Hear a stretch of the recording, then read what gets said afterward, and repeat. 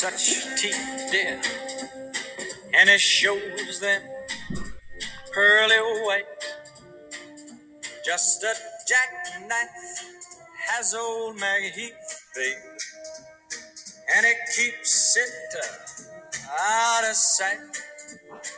You know when that shark bites with his teeth, babe, scarlet billows start to spread. Fancy gloves, though, where's old Maggie Heath, babe? Welcome back to the Real Voices of the Game. I'm Dave Dagostino, joined here by our host and star of this show, Kevin Kernan, America's most beloved sports writer, the Hall of Famer. This is Coaching Kernan, episode 470 on the network. Today we got a great guest for you, packed week, 12 shows this week, including Hall of Famer Paul Molitor later on in the week. But before we bring you Kevin and our special guest today, just want to alert our audience to make sure you stay up to beat with what we're up to. If you go to Millions now, go to Book Me. Advertisers, marketers, you can go under the Book Me option and you can put a proposal in for advertisement, and we'll take a look at that and we'll listen to all proposals. We appreciate that. You can also bring our guests and our hosts out to speaking engagements. So that option is under the Book Me tab. If you go to shop, you can look at all our new merchandise, hoodies, hats, t-shirts, and experiences where you can ask one of our guests a special baseball question or a vocation question. They'll get back to you in 48 hours by email, video. I want to thank Jaw Bats, the newest Major League Baseball certified bat. Maple is their specialty. Use RVG at checkout. You'll get a special discount on us. Also, the Kinetic Arm, the newest, most innovative, patented, 5 patents, mind you, way to where we think it's going to fix or at least help fix the rash of arm injuries in professional baseball and youth baseball. Overloads stress externally, prevents arm lag, multi-joint dynamic stabilizer, and it aids in deceleration. So if you use RVG DAG at checkout, capital D, small a, small g, RVG DAG, you'll get a discount there. Also want to thank special help from One-on-One College Pathway Program for kids on scholarships. They've helped kids to $540 million in scholarships over the last 4 years, over 700 kids. And also Monet Hair Products. They're moving forward with us now. They said they can help us all cure hat head. Some of our hosts said they need some hair to cure that with, but I don't know if they can help with that. But we'll certainly pay attention to Monet Hair Products. And with that, bring on our host, the Hall of Famer, Kevin Kernan. Kevin, welcome back to your show. Great article this week. Very unique individual you wrote about. Everybody has a different take on him, and they all make wonderful stories, and you seem to capture all of it in one piece. Thanks, Dave. Yeah, I wrote it's called Northwoods Law, like the TV show, but it's on the Northwoods League, and a gentleman named Mark Wiedemeyer, also known as Weedy by his buddies. Fascinating guy. It's a this one was a special article. I would say this one was one of my best. I say that sometimes more often than I should, but it's true. People aren't just writing about people anymore, and so I tracked Mark down. 40 years of experience in the game. Worked with some great organizations, great people. You're talking just a great scout. And loves the game. Joe Torre, Kirk Gibson, Riggleman, Matt Williams, Joe Madden. He worked for Joe when Joe was, before Joe became a manager out in the Angels organization. But he's worked at every level, college, minors, majors, internationally. And if you do the international market, you got to have some, and our guest today, we'll talk about that later, you got to have some kind of really love for the game, because it's a different world. It's literally a different world. And I think he had 28 winners in Dominican. And again, this is a guy that worked for great teams. And sometimes you bounce around because just the way the business is. But Dodgers, Reds, Diamondbacks, Yankees, Nationals, Angels, Cleveland, 40 years, college coach. And now he's managing in the North Woods League, a college league that they tell me is just as good, if not better, than Cape Cod, because they play more games. They play 72 games. They draw fans. And if you can get out there, if you're in that area, they have 26 teams. It's fascinating. I'm going to try to make it out there to somewhere out there. He's in North Dakota, Bismarck there. They have 3 teams in North Dakota now to make the travel easier.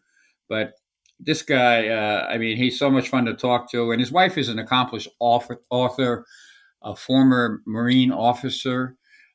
His son-in-law is Brian Bosworth, the Boz. Oh, wow. Yeah, so I snuck that in there, but there was so much information in that article that people might have skipped over it. But the bottom line is he loves the game. His stories are phenomenal, and he really is. Like he says, you have to be a baseball player first. Respect the game, learn the game, practice the game, and this goes for all the kids that listen. If you do concentrated practice, you become good at it. I love this comment too, and then we'll move on. But all the scouting reports we have that talk about instinct, he said that's a bad term for baseball. I mean, my Labrador retrievers have instincts. They're born with that. You are not born with knowing how to run the bases. Somebody has to teach you right. Somebody's got to teach you. Now, some people have better aptitude, but you still got to be taught. And if you look at the fundamental, and he calls it like it is, fundamentals in the majors now are brutal. I was just on the phone with a scout, called me early this morning. He was telling me what he's seeing in spring training. I'll be heading down tomorrow to some spring training. So, yeah, read this article. The older scouts were his teachers. He's going to teach these kids up in the Northwest League for the Bismarck Larks the right way to play the game.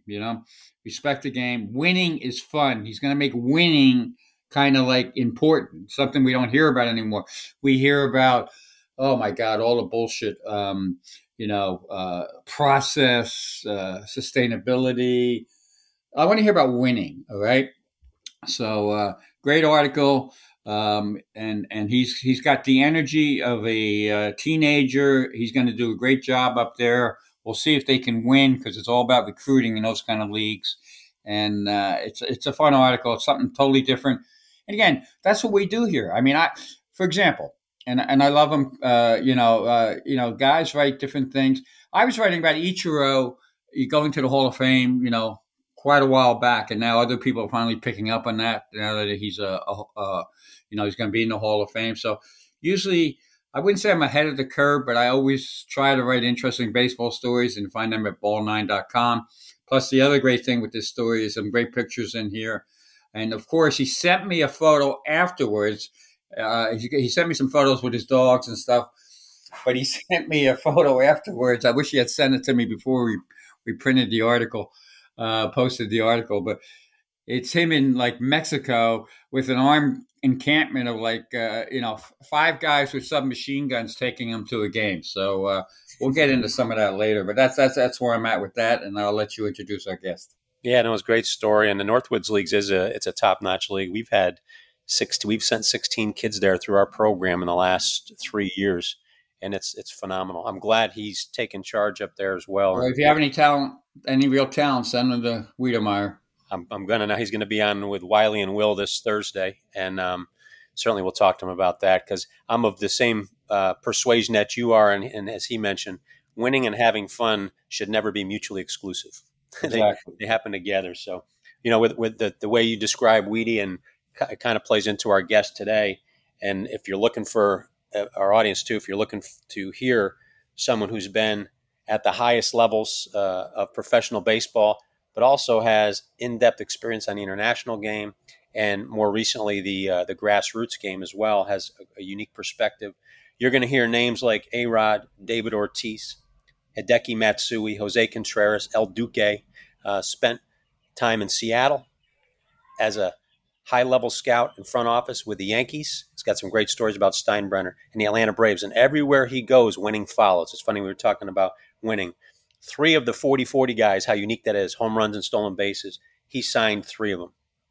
A-Rod, Alfonso Soriano, and more recently Ronald Acuna.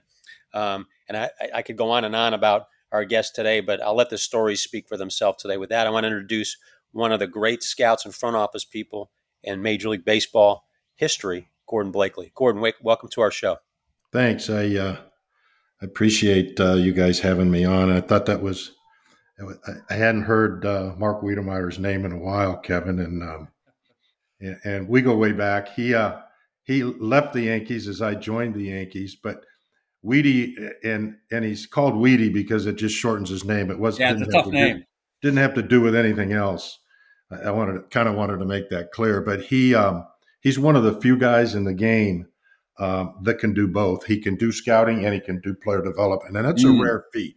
There's usually people that can just do the scouting part and people that can just do the development part. But Weedy has done a great job of seeing the whole picture. So I commend you on that article, and thanks for having me on.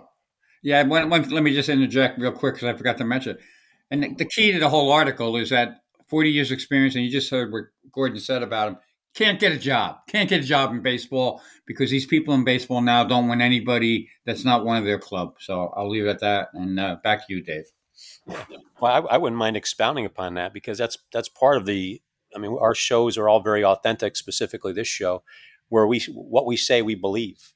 We believe there's a lot of good baseball men that are out there, and Gordon, this is too. I'm thinking you could have a great perspective on this. First question is, you mentioned Weedy's unique skill set.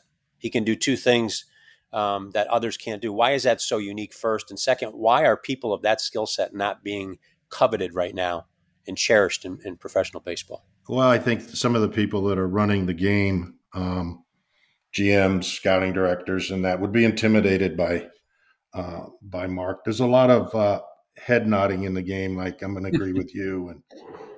And I look back at our drafts in Seattle, and I remember vividly arguing with the other scouts on who we were going to take. There was no, hey, let's just go along with what Roger. In fact, there was a player, and I could tell that story till the cows come home, is there was a player on the East Coast I wanted really bad. And he finally told me to sit down and shut up. We weren't going to take the guy. And it was, you can imagine what the Mariners have been had they taken Manny Ramirez. But I think, what did you love about Manny? Just before we move on, I just wanted to hear. Well, first of all, Roger said to me, hey, they gave Manny the ISOM test, which is a psychology test, and he got the worst score of anybody that's ever taken the test.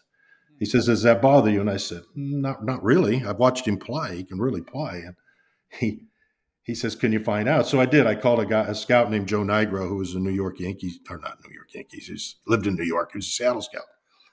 Well, they gave the test. Manny spoke Spanish. He didn't speak English. They gave him the test. They gave him the test in English. So, but I ran into Roger years later, and he said, man, if I had listened to you and Bob Wadsworth on Manny Ramirez, do you realize our team would have been Manny in left, Griffey in center, Buhner in right, Tino at first. I think it was Cora was at second. I think Harold Reynolds was gone then. Yeah. Alex at, Vizquel at second. We could have moved Vizquel to second. Alex at short and Edgar Martinez at third. And Randy Johnson was on the hill. Not bad. I lost track, but that's probably 6 or 7 Hall of Famers. Wow. If those guys get in on the steroid deal like Manny. So. Yeah. Well, just again, one other point real quick, but it made me think of it. And that's what's great about the show. We all think of what, we kind of think after we hear things. CJ Stroud with the Texans. He didn't go number one because he did terrible on the test that they gave him, supposedly. So there's difference between test and real life, and there's other functions. And like you say, if Manny, I know talking to scouts from New York way back when, what it was like to watch Manny in New York in high school. So that's great scouting, and it's too bad. At least they understood what they missed. Exactly. You asked what I liked about Manny real quick was I went to the game and it was a Friday, and he had been kicked off his high school team. I have no idea why. So we waited Saturday to watch him play in the I think the park was called the Parade Grounds. Yeah, he played for youth services. He played for. That's it. Yeah, yep. Mel Zinner, I think. Mel. Yeah, Mel was the guy who ran it, and it was a horrible day. They had just put a fence up, and that night the bandits came in and took the fence down and stole it. But Manny hit a ball. He hit a ball on the inside half of the plate, and he hit it out to right, and it went across the street, and it hit a building. Oh, my gosh. And I remember telling Roger in the draft room, I said, you told me you wanted the best hitter. You wanted to draft the best hitter. We picked 12 that year. And he said, yeah, I do. And I go, well, he's the best hitter. He's better than any college guy. We ended up taking Sean Estes, which was a good pick, but it wasn't Manny. Great story. Yeah, Gordon, with you mentioned about Weedy having that special skill set. Where's the disconnect between guys that can scout and guys that can develop? And then where are we at now? Because with the reduction of the minor league systems, the reduction of the draft, it seems like development is not even a part of the picture anymore. Well, development is now being done by the colleges. That's where the Yep. development is Yep. happening. It's turned into a college draft, to be honest with you. There's, a select few of really good high school players that are taken in the first couple rounds or taken a little later and paid over money. So the development part of the game is being done by the colleges. You can say what you want. I think there's a lot of good college programs. However, development continues into major leagues. The Braves were notorious for that because they took young players. It seemed like they always took a young player every year, and then they'd help him develop in the big leagues. I always felt like the Yankees struggled to do that. We got Robbie Cano. They didn't want to play Robbie Cano when we first got him. We got Alfonso Soriano, and he sat on the bench the first month while they played Bellinger in left field until George finally stepped in and said, "Hey, my guys down here in Tampa want you to play Alfonso Soriano," and the rest history at 40 home runs or something. So there's a development that goes on in the big leagues as well. Baseball just doesn't do a good job of it. I do think that people want everybody to agree on something, and I think the best organizations are the ones that get a variety of people that see things through a scout's eyes but yet can develop. And I think a lot of clubs are afraid of that. I mean, they're afraid of being called out when something doesn't work. And a lot of times this metric stuff, and I'm all for incorporating metrics into scouting and development, more so into development. But going forward, they don't want to be held accountable when the metrics don't add up. And a lot of times the metrics don't add up. Yeah. And you mentioned those in-house discussions about players. I like the one with Manny. Jump forward for me, because you shared a nice story with me regarding a George Steinbrenner, Stick Michael encounter when you first came to the Yankees. And I think that was a Tino story.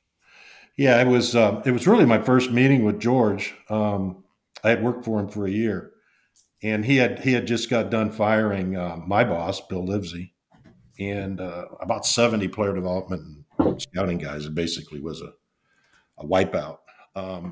Anyway, the scouting director was Lynn Garrett. He called me and said, "Hey, can you fly into Tampa? We want to talk to you." And I thought they were going to fire me, and I said, "Hey, you can fire me from the phone here." And he said, No, we want to talk to him. So I flew in, walked into a conference room, and there was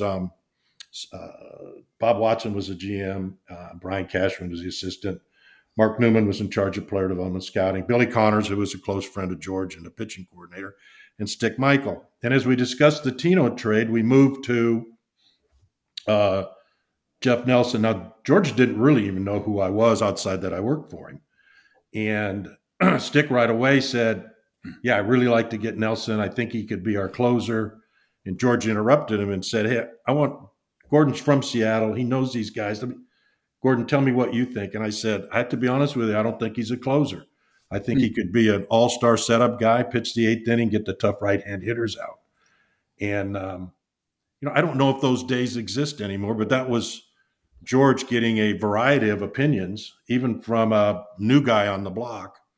And don't get me wrong, Stick Michael did a lot of wonderful things for the Yankees. He and I just disagreed. And I always thought it was important to agree to disagree if you're going to do a good job with baseball. And what about the discussion with Tino? Was that conversation? Am I thinking the same one? Yeah, it was. I mean, the trade that was on the board was Russell Davis and Sterling Hitchcock for ended up being Tino Martinez, Jeff Nelson, and Jim Messier. I think George knew who Tino was based on the fact he was a Tampa boy. George lived in Tampa. He probably read a lot about Tino. Tino had come up in the Seattle organization, starting to play pretty well.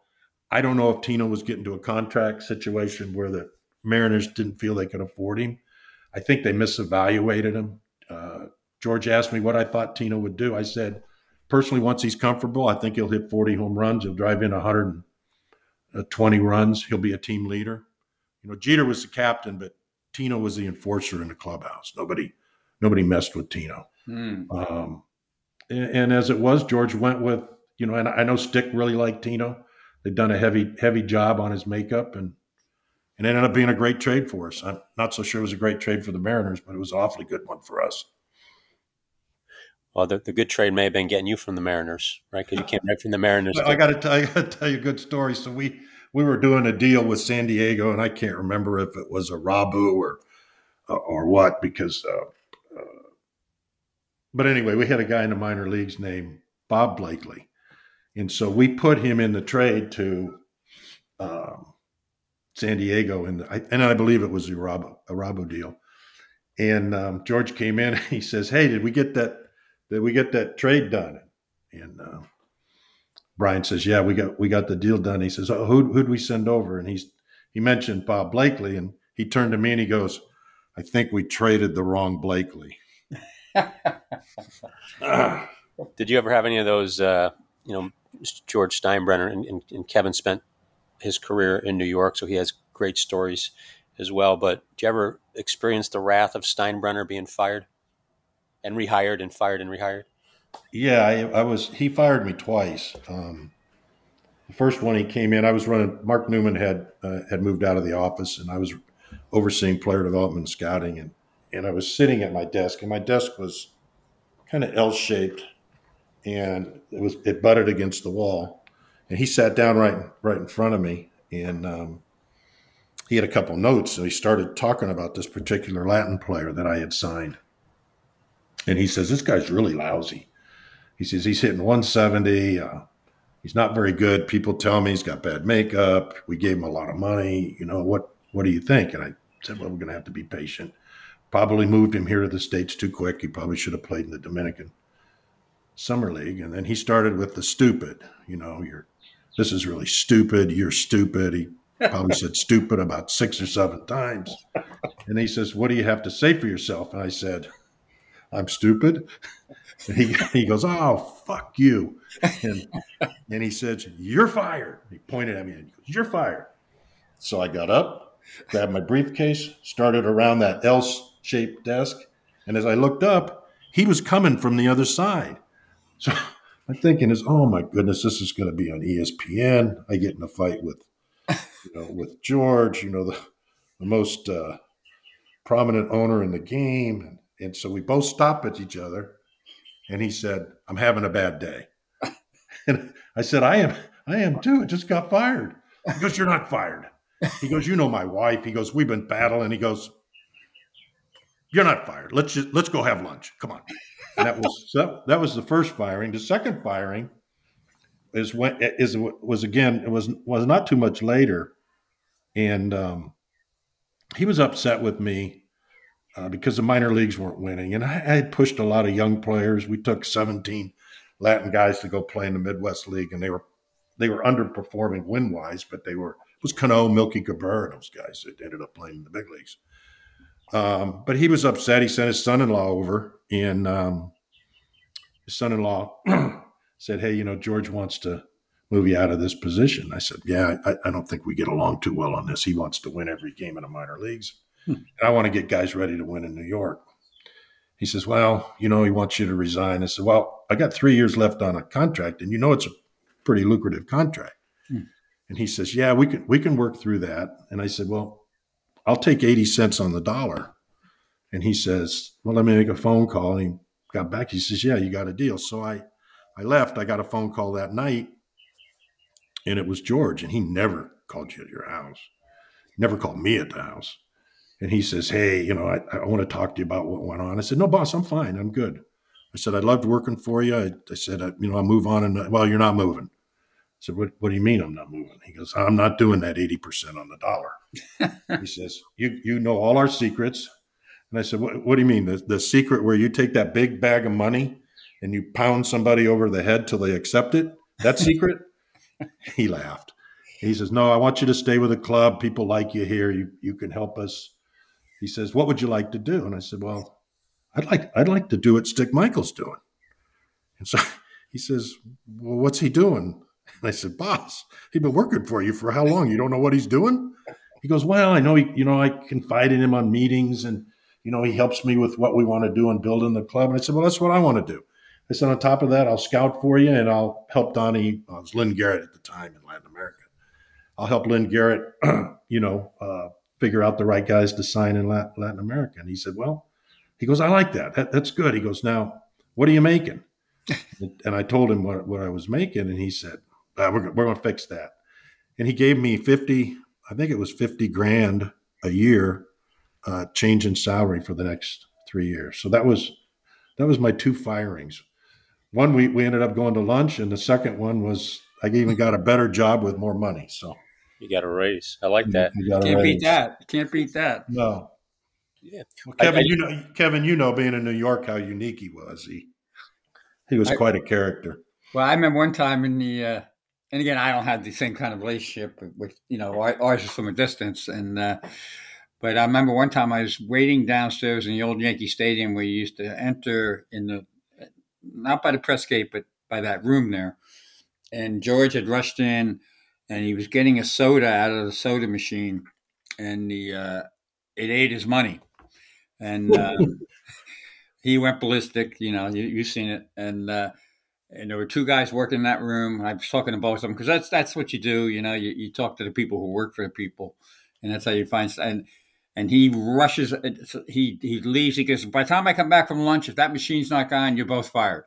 And and both. Next thing I know, those guys, they're hiring a truck, or they're getting a truck, and they're bringing the machine out, and they got it out by the time he came back. So that's George. He probably would have won in a different way and wouldn't even done anything, but that's what he did. He reacted to the moment, and when the moment was over, if you played your cards right, like you did, you wind up with either lunch or a big raise. So that's awesome. Yeah, I saw him angry a few times. I was thinking the other day about some of his stuff, and he really had a problem with phones. He hated phones. Yeah, he did. He hated phones. He couldn't get them to work. And I remembered riding and he had a BMW, a 7 Series, a blue one. It was a really nice car.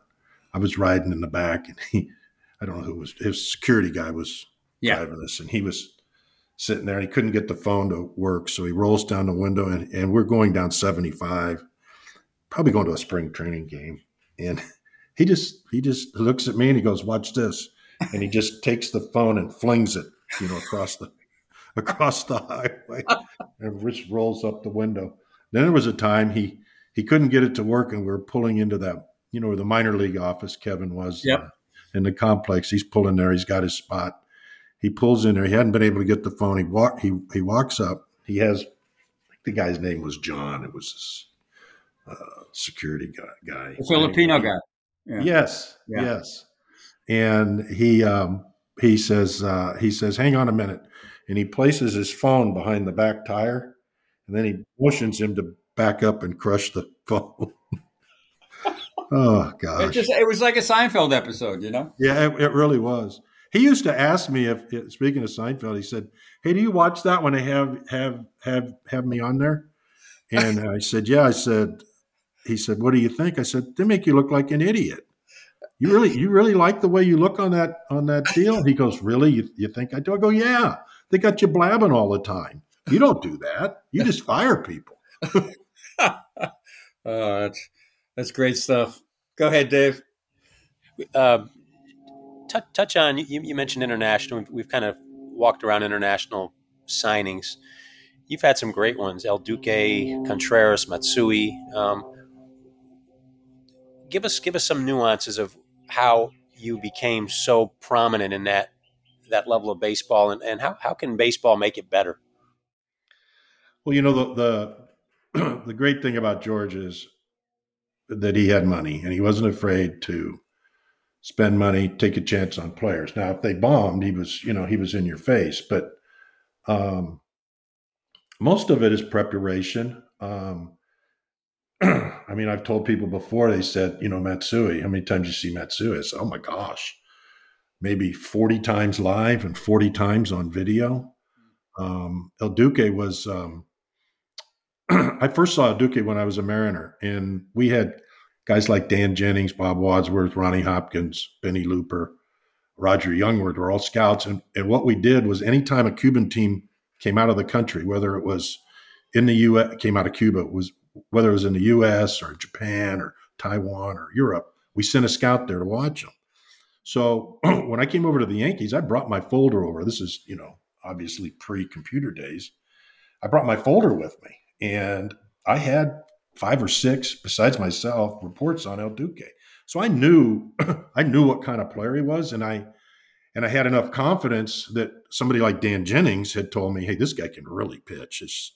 I remember Dan saying, you can throw the radar gun away, that type of thing. So when we went to sign him, it wasn't a question of what he could do. It was a question of, was he healthy? Because he had been suspended. Fidel had suspended him in Cuba. He had won 200 games in Cuba in their pro league. So a lot of it was, lucky, right place, right time. A lot of it was having the nerve to sign a guy that said he was 28 when he's 32. He was only 88 to 90 on the gun, but I thought we had done our homework. We knew the guy, and it's kind of funny because we were talking about winning.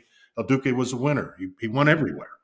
I think Pettit has a record for most postseason wins, and I think El Duque's right up there with, I don't know, 10 to 11 or something like that. I don't have that info in front of me, but so yeah, the international part was on the older players. Alfonso Soriano was a really good story and sign.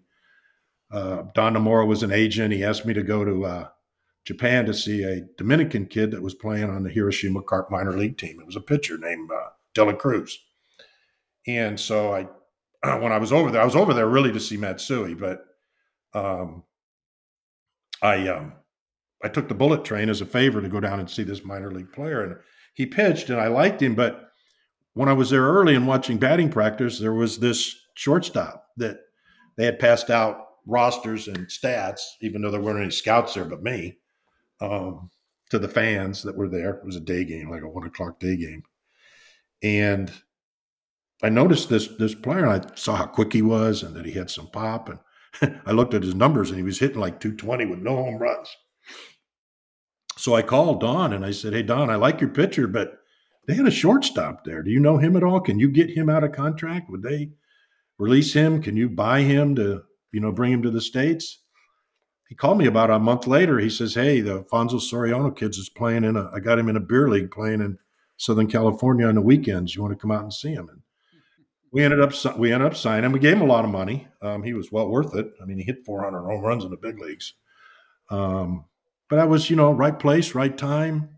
I would say you can't really figure anybody out unless you're at a ball game. And so much of today is done.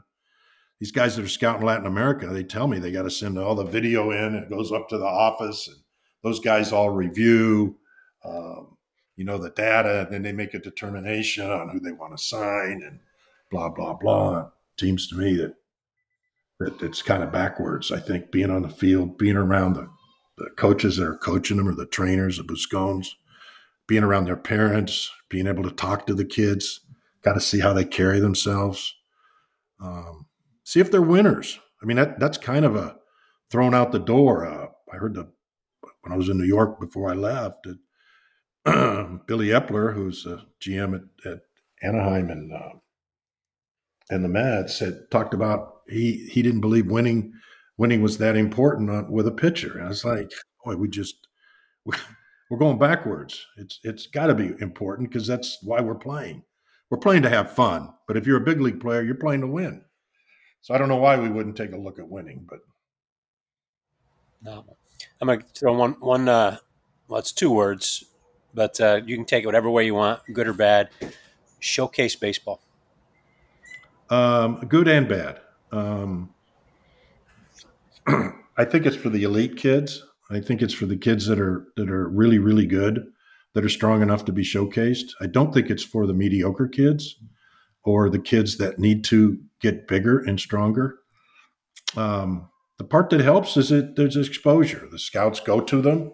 Kids get exposed. If they're from a small town that scout may not get into, especially the way scouting is today. Now, I was different when I had an area. I saw everything. I charted everybody. I had a stat on stat or a grade on everybody. I remember one time Bill Livesey called me. I was in Arizona, and he said, "Hey, there's a high school kid down at the border in Nogales. A high school kid. It was a college kid. It's Cochise Junior College. He says, George wants you to see the guy." I said, "I already saw him. Let me get my notes." So, that's how scouting used to be. So showcase, if I had a kid and I had money and he was a good player, yeah, I would put him in a showcase. If my son was mediocre, he wasn't strong enough, he's 140 pounds, I would not put him in a showcase, because what happens in showcases, and scouts are human too, it's that first impression. And if the first impression is the kid is not ready, not very good, not strong enough, that will sit with a scout. They're human. So it to me, it's good and bad. That's a good deal. Kevin, I'll pass it on to you. Yeah, a little bit more on El Duque, because I remember this was years ago, and the agent, Jerry Capstein, and his brother Dan. Did you know those guys at all? Yeah. Yes, I do. Yeah. Yeah, you talk about characters, right? It's Yeah. a different era. Well, Stan somehow had a pretty good relationship with George, because he would bust George's chops and play along with him, but fake box, all those kind of things that George loved to do. And I forget what playoffs it was. You would know better, but they would. Dan had told him, he said, "Well, you got to start this guy El Duque. He's got the biggest balls on the team." And Dan knew his baseball, and of course El Duque went on and did very well there. But my question to you is, El Duque had big balls. How do you measure that as a scout? Is that just something that you just see, or obviously you saw that in him, Dan Capstan saw that in him, and then you pass the word to a guy like Steinbrenner who finally pulls the trigger. But how do you measure the guts of someone? Something that I don't think isn't done a lot these days. Yeah, no magic answer, except you got to see it. Yeah, you got to see him perform. You could say whatever you want. Oh, he looks great on the mound and blah, blah, blah. You got to see him perform. You got to see him perform under pressure. I mean, Duque he was an ace for the national team, Cuban national team. So he would come in and have to, he would be the first guy out when they're playing the U.S. team. And these U.S. teams were good. And he won every time. And he pitched in, he knocked you down. I mean, he was playing like, hey, if I don't win, I'm going to go to jail when I go home. So, exactly. And he pitched that way when he got in New York. He was totally unafraid. He was well prepared. I can tell you this, because I watched him in advance meetings, and he would ask questions. Very smart. Yep. Yes, and he even asked me. I was standing there in the advance meeting in Seattle. On what year was that? Was when Seattle had that great team, and we hooked up against them. Oh, okay. Clemens knocked down A-Rod in that series, and El Duque, he asked the advance guy, he says, is Ichiro similar to how the most Japanese players are? They don't like to be crowded. And El Duque said to me, he looked at me and he says, think I ought to hit him. I said, well, I'm not going to tell you to hit anybody, but you pitch your game. He did. He hit Ichiro right in the back. And Ichiro had a rough series, as did A-Rod when Clemens dusted him off on an 0-2 pitch. So yeah, you have to see it. You couldn't just say, oh, he's a big game pitcher unless you see it. Period. Well, that's the beauty of going. Like you say, showing up early, seeing things, and the other guy that was interesting too was Contreras. What was that like, getting him? Because it wasn't that at the time. Tell me if I'm wrong here. Wasn't the Red Sox involved with that too? And it was a big. Yeah, that was a really good story, and it hasn't been told because it never really has been published. There was a Sports Illustrated writer that kind of told the story in Joe Torre's book, and it really wasn't accurate. Okay. Contreras went to Nicaragua, and we got wind, and I sent immediately Carlos Rios, our Latin supervisor, down there.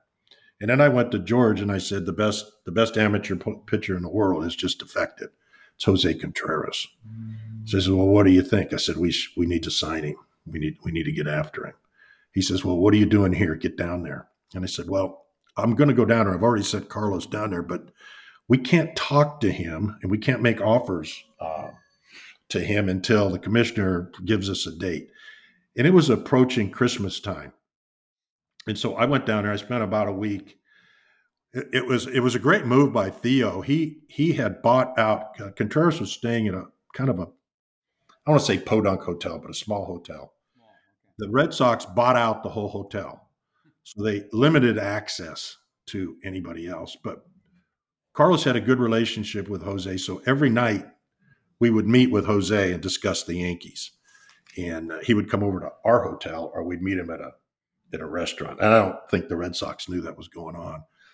And I kind of put it in his mind. I said, Jose, this is your chance for a payday. But you see what the Red Sox are doing? They're limited in your ability to talk to people. There you go. They just want to be the only. I kind of turned it on them. Yeah. I said, they bought out the hotel, so they don't want you to be talking to us or the Mariners or other clubs that are interested. And so as time got on, George had prior to me going down there, he had approved $32 million, 4 years, $8 million, $32 million total package. I knew we were probably going to have to use that, even though it was really above the market. We were going to have to use that. So everybody made an offer. The Mariners offered like 24. The Red Sox offered like 26. We offered like 26. So the agent, Jaime Torres, says, we're going to have one more offer, and that'll be it. So I told Jose that we wanted to go. Seattle bowed out. I said, we want to go first, Jose, and let me tell you what I'm going to do. I'm going to give you the whole thing I got. It's $32 million. Will you sign for $32 million? He says, yes. I said, okay, here's what you're going to do. You told me you want to be a Yankee. We're going to come in. We're going to make the offer. You're going to agree. You're not going to let the Red Sox come in. No counter. Yeah. Our counter. And he says, I want to be a Yankee. I want to do that. Well, his agent didn't know that. Jaime didn't know that. So we went in. It was close to midnight because I think it was December the 23rd, we were allowed to negotiate. So we went in at midnight. Red Sox, and Theo had flown in for the signing. He hadn't been there the whole time. So we went in, talked, and then we made the offer, and Jose stood up and said, I want to sign. This is what I want. I want to be a Yankee. And his agent said, well, we got the Red Sox. We got to talk to the Red Sox. And Jose said, nope, I'm not talking to him. Done deal. So I kind of flashed kind of a phony contract to put a signature on it just to make it like everybody thought he had signed something. Yeah. And as we walked out, Theo was at the door of the hotel room. And Carlos said to Theo, hey, you're a dime late, buddy. We got him signed. And Theo threw a fit. And that's the story where you're here where he tossed chairs and, things were broken in the hotel. So that was that signing. But I made a phone call after midnight to Mark Newman, who was my supervisor at the time. And I said, hey, we got Jose done and done. He says, oh, that's great. Awesome. He goes, we probably need to tell Marty, the accountant. And so he said, I'll call Marty. So he called Marty. Marty calls me. And he said, I don't want to have to tell George. George makes me nervous. So I said, well, give me George's cell. I'll call him. So I called him, and I think I woke him up because he was kind of, I don't want to say he was delirious, but he kind of didn't even know who he was talking to. And I said, hey, boss, I know you probably were sleeping, but we got the big Cuban signed. He goes, wow, really? That's great. That's great. What did we give him? I said, well, what you authorized, 4 years at $8 million, $32 million total. He goes, I didn't authorize that. You got to change that. It's 3 years, $8 million. It's 24. I go, no, that's not what you told me. He goes, well, you got to get in there and change it. It was like, I said, boss, he's a Yankee. Good night. And I hung up the phone. So I get a phone call the next morning. It's Lynn Garrett. He goes, man, what went on? He goes, the boss closed the offices, which he never did. And they're having a big party at Malio's. He's bought champagne and Cristal. Are you guys familiar with champagne? Yeah. Okay, yeah. So he had bought, and he doesn't drink, and George doesn't drink. He bought bottles. There was a big to-hoo. So that was the Contreras signing. Although he never pitched well for us. He never got his. I feel like he never got comfortable with us. No. And then we traded him. It ended up being a bad trade. because he went to the White Sox, and holy mackerel, he became their ace, and they won the World Series in 05, 06. 05, I was there. Yeah. Yeah. Yeah. So, But he never really seemed comfortable for some reason. No, he didn't. Right. He And didn't. just an addendum to that story. I knew Theo when he was assistant PR guy in San Diego, so I knew him very well. And I told him when he was assistant PR guy in San Diego that he'd be a GM by the time he was 30. And basically I saw ahead of time, mainly because Lucchino was mentoring him, taking him along. And I knew Larry Lucchino always liked to have that. So Theo was his kid. So boom, boom, boom. So I had a good relationship with Theo, but I remember it soured. It soured because of that signing. I remember being at the winter meetings, and Theo was there with some of his boys, and I brought that up, and he went ballistic again. And from that point on, because I basically said, well, the Yankees outsmarted you and got it done. And we didn't talk for a while after that. So see, that rubbed Theo the wrong way for many years. Oh, I'm sure it did. To this day, he doesn't talk to me. He won't talk to me. That's Theo. That's very hey, interesting. You know what? I worked for George, and I had tremendous loyalty to George, and I was going to do what was ever best for the Yankees because they were paying my paycheck, and I've discussed it before. So many of these scouts now today, they all get together and discuss things, and if somebody's paying me, that's who I work for, and my loyalty is to them. Period. It's that simple. And a couple more, and we'll let you go. It's just great baseball talk and great stories. And got to ask about Cano. I always thought Cano was just, so smooth. What were your initial impressions on Cano? Well, I went I went down there, and they had a couple of our Latin guys had seen him and knew him, and of course his dad was an ex-pro. Yep. And so they brought me. When I went down there, they brought him into camp, and he had a really good swing. He didn't have any power. I tell this to this day. I said, "Guy, when you're scouting them young guys, don't worry about power when they're young." But he could really catch the ball. He could really throw, and he did everything like it was 50%. And never really had to push it. Never had. Just made things look easy. And when you're at a big league game and you see the really good players, the stars, they look like they're not trying because it's so easy for them to run or throw or swing the bat. And Robbie did all those things. Now, Robbie wasn't a good runner. And so we made him an offer, and his dad he wasn't interested. He said, no, we're not signing for that. And I think it was maybe $100,000, which was pretty good money at the time. And I told the scout, I said, you follow him, you go wherever he goes, you follow him to camps. Don't let this guy sign and stay with the dad. And when the dad feels like he's ready to listen to more, because I think the dad said $1 million. So we were so far apart, it didn't even make sense. But after about a month, the dad said to Rudy, hey, I think I'm ready to sign. If you can give me a little more money, I'm ready to sign. So I flew down there immediately, and we signed him. I want to say $135,000. So I called Mark Newman and told him we'd signed him, and he said, well, tell me about him. So I did, and he goes, it doesn't sound like a guy you'd give that kind of money to. Well, let's get him up here. I want to see him. So he did. We brought him up to Tampa, and after one day, Mark called me. I hadn't gotten back up there yet, and he said, hey, I don't see what you're seeing. He says, this guy's going to have to go play in the Dominican Summer League. And I said, well, let's be patient. Let's see how it does. If he has to come back here and play, that's fine. So by the end of extended spring, I said, Mark, we got to get the Cano kid back down to get ready to play in the Summer League. He goes, oh, he's not going back there. He's the best guy we got in extended spring. So, Robbie was, and Robbie's such a nice young man. I mean, well, he's retired now, but I just liked him. He just always had a smile on his face. He loved playing. The game was easy for him. He made turns at second base that I don't know if I ever saw anybody make that play where he goes behind the base and he throws it and he's not even looking. I mean, how do you teach that? He's got an arm like a shortstop. Yeah, well, he did. And I thought initially that he might play short. Of course, we had a guy named Jeter there. So he was pretty good. Yeah, he was not a bad player.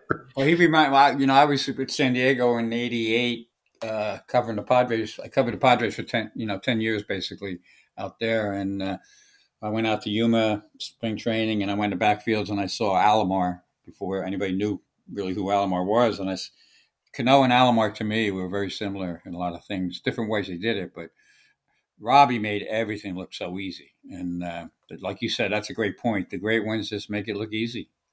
It's too bad that the steroid issue is involved in that, because when you look at his numbers, and his numbers are at the top of the class with home runs, and same thing with Alex. I mean, Yeah, right. Well, I think Alex will get in eventually. I don't think Robbie will. That's just my own. Yeah, that's my own personal opinion. Alex's numbers are just, freak numbers. They're freak numbers, exactly. I mean, and I vote for the Hall of Fame, and I got to the point where I said I'm not on the wall anymore. I'm just if baseball couldn't control the situation, how am I going to control it? And guys like guys like Bud Selig are in the Hall of Fame, so he was in charge then. So I started voting for Alex, Clemens, Bonds, all those guys, and it made some people upset. But at that point, I just said I don't care. I mean, baseball screwed this up. Let them deal with it. And I agree with you. I think eventually the dam will break and those guys will get in. And yourself, Gordon, that there's already guys in the Hall of Fame that done steroids. Oh yeah. We just don't know. We don't know really, who they are. I got a quick. Are we about ready to break off? Because I know you had talked about Alan Trammel. Yeah, I was going to bring that up right now. You were teammates with him way back when, right? I got some interesting things on Alan. First of all, when I signed in '76, I went to minicamp in the Appy League. Bill LaJoy was the scouting director, and a funny thing about that is that Bill called me and signed me over the phone. They didn't have a scout that lived in California at the time. They only had 5 scouts nationwide that were doing amateur work, which I thought was unbelievable. Wow. And so I went down and I went in, and they had my contract ready. I signed it down there. We started working out, and Bill showed up, and he said, "Hey, Gordon," and I talked to you a minute. He says, "I'm trying to sign this shortstop in Southern California, and you probably played against him." And so he told me his name. I said, yeah, I did. I said, pretty good player, can really catch the ball, not great offensively, pretty good runner, hit 9th in the lineup on his college team. And I said, but that guy out there, and I pointed at Alan Trammel, who had just signed. I said, that guy's better than the guy you're talking about. Wow. So years later, I run into Bill LaJoy, and he says, I can't believe you got a scouting job because you didn't talk me into signing Ozzie Smith. So it was Ozzie Smith he was talking about that I said Trammel was better than Ozzie Smith. And Bill was giving me a bad time saying, how can you get a scouting job? So that's a good Trammel story. On top of that, excuse me, Trammel's tools were really, really good. And I remember Donnie Rowland had recommended with the Yankees signing a kid out of Louisiana. And he asked me if I saw the kid. And I said, yes. I said, does he remind you of Trammel? Remind me of Trammel. And I said, well, first of all, his tools don't match up with Trammel. He's an average runner. Alan ran sub-4 to first base when he was a kid. He had a 7 arm and he had 7 hands. The only thing Alan didn't have, which was similar to Cano, he didn't have the power yet. He was a really good hitter. He had 280 in the Appy League as a 17-year-old. I mean, he skipped both A balls, low and high, went right to Double-A, was MVP of Double-A, and was in the big leagues. And I said to Donnie, I said that your comparison isn't even in the ballpark. We got to get the tools right. Alan had a bunch of 7s, and Alan was a special player with special makeup. And I kind of have a tie to all this. When Alan went into the Hall of Fame, I kind of got goosebumps because the 3 guys that went in were Alan, who I'd played with, Chipper Jones, who I'd sat in meetings with ownership and the GM when I was with the Braves, and then Trevor Hoffman, who I coached at Cypress College. So, oh wow, it was kind of a neat deal where all three guys had gone in, and I'd had something to do with each one, just in a small way, but kind of neat. So And three of the nicest guys in baseball, right? really, really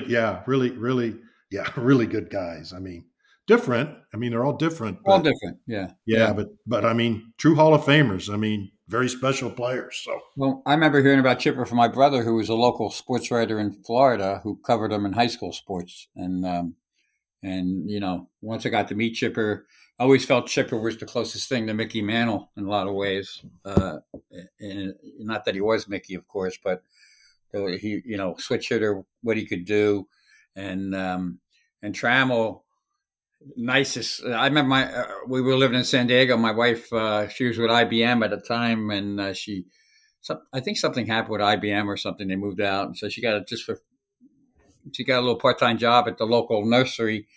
And Alan used to come by and buy flowers and plants, and he was like the nicest guy in the world too. And of course, Trevor Hoffman.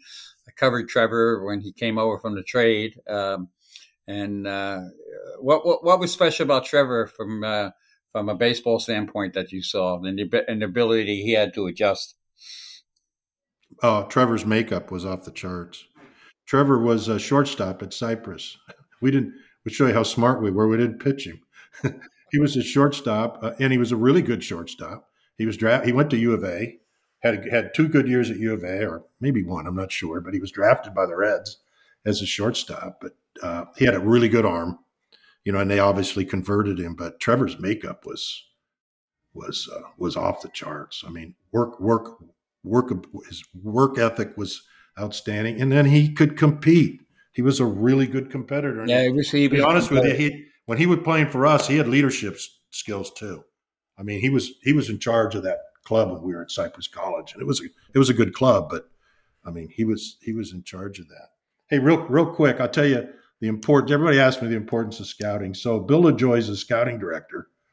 In 76, he's got 5 scouts, which isn't very many. They're going off the bureau, doing most of their work off the bureau. So that was a draft I was in, which I was a no-namer. But that draft yielded them, in a second round, Alan Trammel, Hall of Fame. Wow. Danny Petrie, 4th round, was an awfully good big league pitcher. I think he won 20 games one year. 5th round, you ready for this? Jack Morris, Hall of Fame. 10th round, Ozzie Smith, Hall of Fame. Now, they didn't sign Ozzie, but that was their draft. Wow. So tell me the importance of scouting. That you got 3 Hall of Famers in one draft. One draft. You're lucky to get one Hall of Famer in a 20-year period, right? That's amazing. And again, LaJoy, just to wrap it up here a little bit with actually one other thing I want to ask you about. LaJoy, just in 2000, I forget what year it was, again, back to Theo. Theo was upset up in Boston and left in a gorilla suit for a few days because he was fighting with Larry over something. And LaJoy and Capstein were running the team for a short period of time, but that's when they traded for Josh Beckett because Theo didn't want to make that trade, and they had Mike Lowell thrown into that trade as well, and lo and behold, they win a World Series. So there's a lot of layers of when you're putting guys in the Hall of Fame as executives, you got to know the whole story, and behind all these stories, my point is there's good scouting. There's good scouting, and because also I think it was someone else who got Ortiz for the Red Sox, not Theo. It was one of their Latin guys demanded he be signed because at the time they signed Jeremy Giambi. So again, all the credit in the world. Theo's got he broke two curses. Good for him. But there's many layers to his story, and that's what scouting brings. And lastly, you mentioned his name, but Bill Livesey. Just tell us a little bit about Bill Livesey and working for him and what that was like.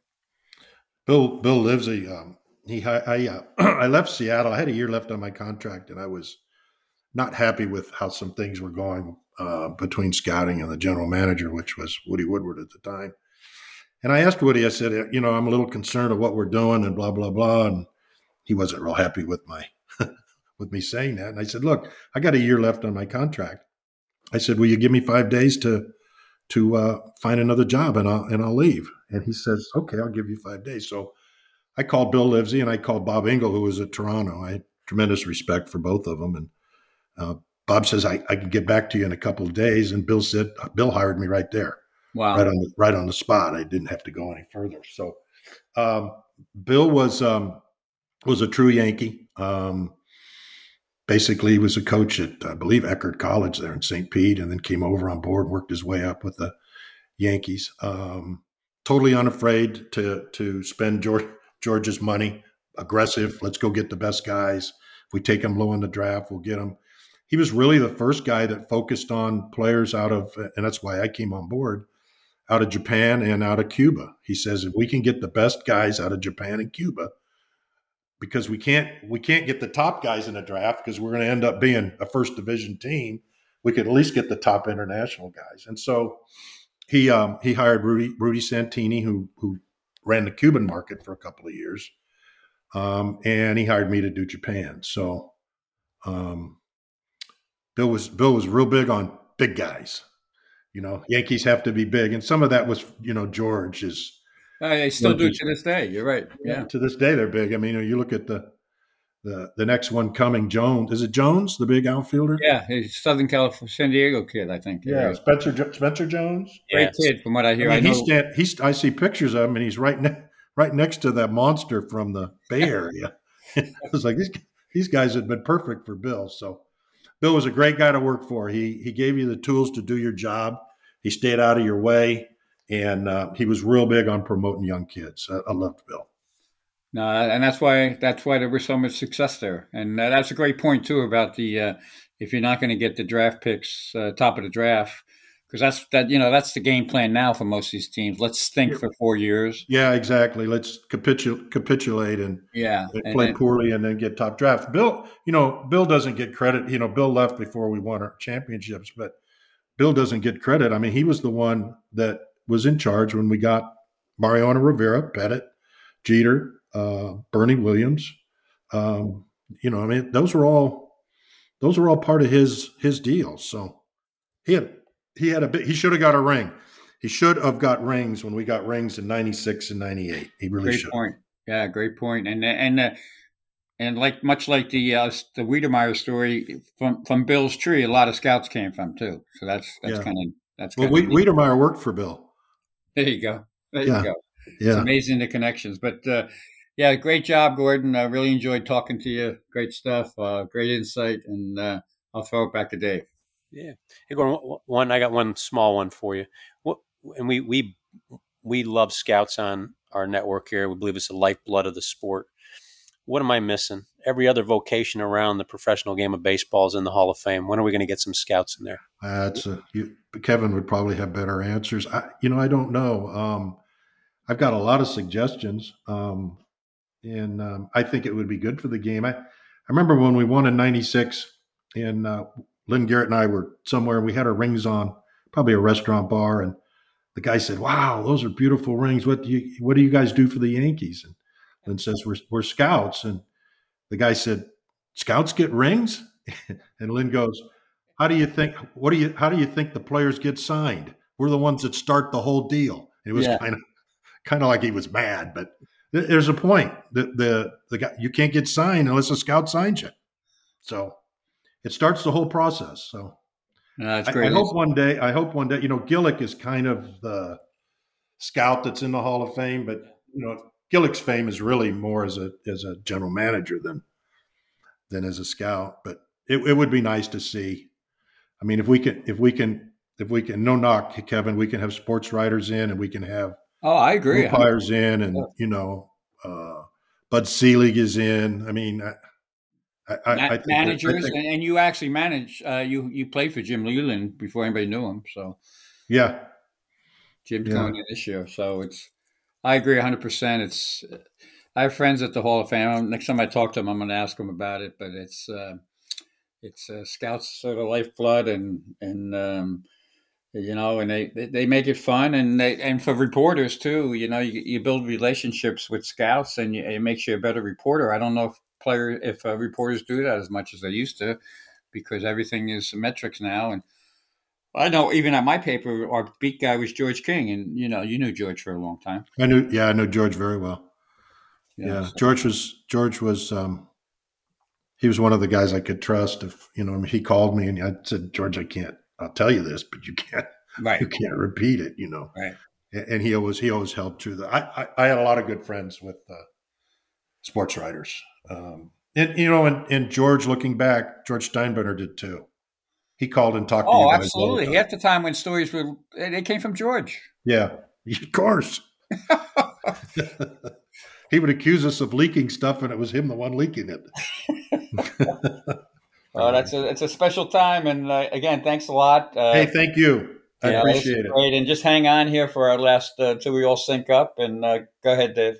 Yeah, Gordon, hang on just for a second. Thank you so much for sharing your stories with us today, and we appreciate just the way you paint the picture for our audience. 70,000 subscribers. Thank you to the Hall of Famer Kevin Kernan, America's most beloved sports writer. Make sure you hit him up on Ball 9. Read those articles twice a week. They're tremendous. You won't be disappointed ever, and you'll reread them because you'll see different things every single time. To all of our sponsors, I read them in the beginning. Go back and make sure our audience is supporting those sponsors. All of you, 70,000, 74 countries. We appreciate it. With that, episode 470, the real voice of the game, Coaching Kernan in the books. Gordon Blakeley, thanks so much. Thank you. When that shark bites with his teeth, baby, scarlet billows start to spread.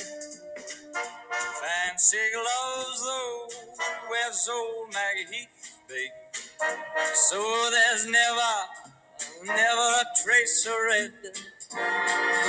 Now on the sidewalk